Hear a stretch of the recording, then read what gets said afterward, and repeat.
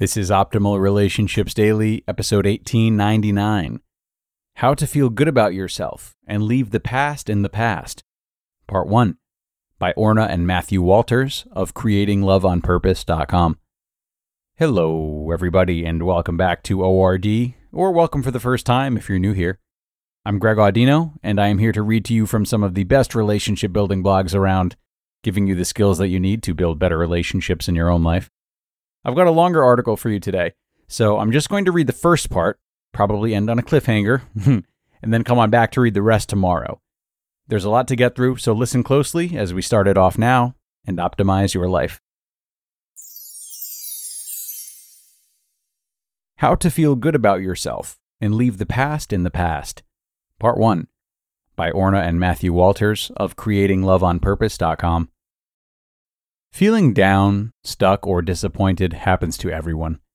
Sometimes life just feels like you're stuck at a red light after red light after red light. Even wildly successful people can feel down at times. The real secret to success in life is knowing how to feel good about yourself so that you can move on and be happy no matter what. After a divorce or a breakup, it makes sense to have feelings of helplessness and hopelessness. No one gets into a relationship expecting it to end. So when it does, it can throw you for a loop. You can start second-guessing yourself, and your self-esteem can reach an all-time low. If you're struggling to even make a connection, it can feel like there's something wrong with you, like you're broken. When things haven't gone your way in love, it's easy to believe that love is for others, but not you. Sometimes the longing for a meaningful connection with another human being can cultivate feelings of depression or cynicism about love. Unfortunately, sitting around binging Netflix won't help you feel better. What's even worse is that when you feel down, it's likely you're not motivated to do anything, right? It's important to remember that nothing will change until you take action. Sitting around hoping to feel better is okay, only if you do it for a limited period of time, though. You can throw yourself a pity party, but just know that that's not how you feel good about yourself for the long term. How to feel good about yourself is simple. You give yourself a deadline to stop moping, and then you take action. Then you will feel better. Life is full of challenges, and there's nothing you can do to avoid them. But you can approach them in a way that leaves you feeling empowered. Don't wait to feel better before you make changes in your life. Only by taking action will you start to feel better about yourself. Stop obsessing over past events, whether they occurred yesterday or decades ago, and instead take these 5 actions to feel better right away. How to feel good about yourself and leave the past in the past. Number 1, forgive yourself, forgive others, and move on. Forgiveness is not about the other person. Ultimately, forgiveness is for you. A well-known saying of the Buddha is, quote, "Holding on to anger and resentment is like drinking poison and expecting the other person to die." End quote. Practicing forgiveness will free you from the energetic dance you've been doing with the people who have wronged you. Forgive, but don't forget. Forgetting leaves you open to being hurt or being taken advantage of again. You can always reevaluate depending on the person, but never allow a toxic person back into your life. This is a hard boundary that you should never bend so you can feel good about yourself. Forgiveness also allows you to free yourself and move on with your life. Without forgiveness, you are energetically stuck in the past and still connecting to the person who hurt you. Imagine there are strings and ropes of energy keeping you connected to each person and event that you're still holding on to. This energetic network holds you back from moving forward in your life. It's like trying to drive forward while pressing on the gas and the brake at the same time. Forgiving someone who hurt you doesn't require you to have a connection with them or to have any level of contact. You can forgive them from afar so you can be free of those past events. Beating yourself up for the bad choices you've made or taking responsibility for others' unacceptable behavior will also drag you down.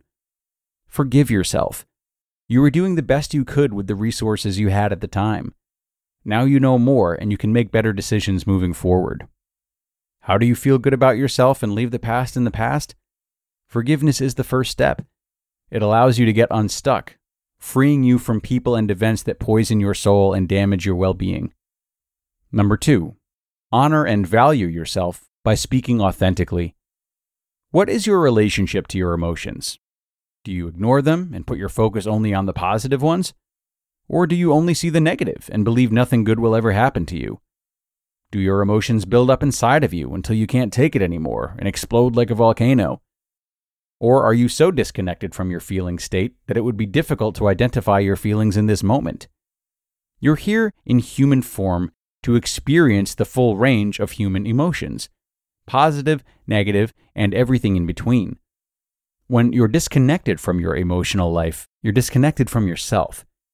It may feel like you won't ever feel better when you're stuck in a negative spiral, but your emotions are temporary. Only by allowing yourself to experience and express them can you create the space for a new emotion to appear. Your emotions are momentary. They're important because they are valuable information. Being in touch with your emotions gives you access to your own personal compass so that you can navigate through life grounded in your body. Being able to identify your feelings is the first step. Speaking up and sharing them is how you create emotional intimacy with another person. It's an essential ingredient to form a deep connection in an intimate relationship. In contemporary society, your intellect is prized, and your emotions are all too often discounted. The only way to connect with others and create a deep, meaningful bond is to share how you feel. Speaking how you feel is like sending out invitations to a party. Some people will be able to meet you at that high vibration, and some won't be able to attend your authenticity party. Whether the other person is able to attend is not a reflection of you. It is only information about them. Speaking how you feel is also how you honor and value yourself. You are saying that you count and that you matter when you speak your emotional truth. When you discount your feelings, you diminish your experience. Being authentic means one thing and only one thing: identifying and sharing your feelings with another person. How do you feel good about yourself and leave the past in the past? Speak your truth and then evaluate how it lands on the other person. If they want to discount or downplay your feelings, then move on. If they meet you at that high level of authenticity, then they share your feelings and you can work on the relationship. Number 3. Hear that in tomorrow's episode. You just listened to part 1 of the post titled, How to Feel Good About Yourself and Leave the Past in the Past by Orna and Matthew Walters of creatingloveonpurpose.com. And a big thank you to Orna and Matthew for the beginning of what appears to be a great post from them. I'm feeling compelled to save my commentary about the article for tomorrow's outro once it's been read in its entirety. So instead, I'll end today by reminding you all about them. Now, Orna and Matthew are actually both marital and business partners. So what they do together is help singles cultivate the tools that they need to find love, whatever that means. Sometimes the hurdle is improving communication skills. Sometimes the hurdle is getting more confident on dates, getting to know yourself better, or even recovering from past hurts, as we heard a bit about today. Anyway, you can find out more on their site, creatingloveonpurpose.com, more about their coaching services and the products that they offer. It's highly recommended if that is the stage that you're in at the moment. But with that, we will sign off, contemplate what we've heard today, and look forward to the rest of the article tomorrow. Thanks so much for being here, everyone. Take care, and I hope to see you back here for part 2 in the next episode. That's where your optimal life awaits.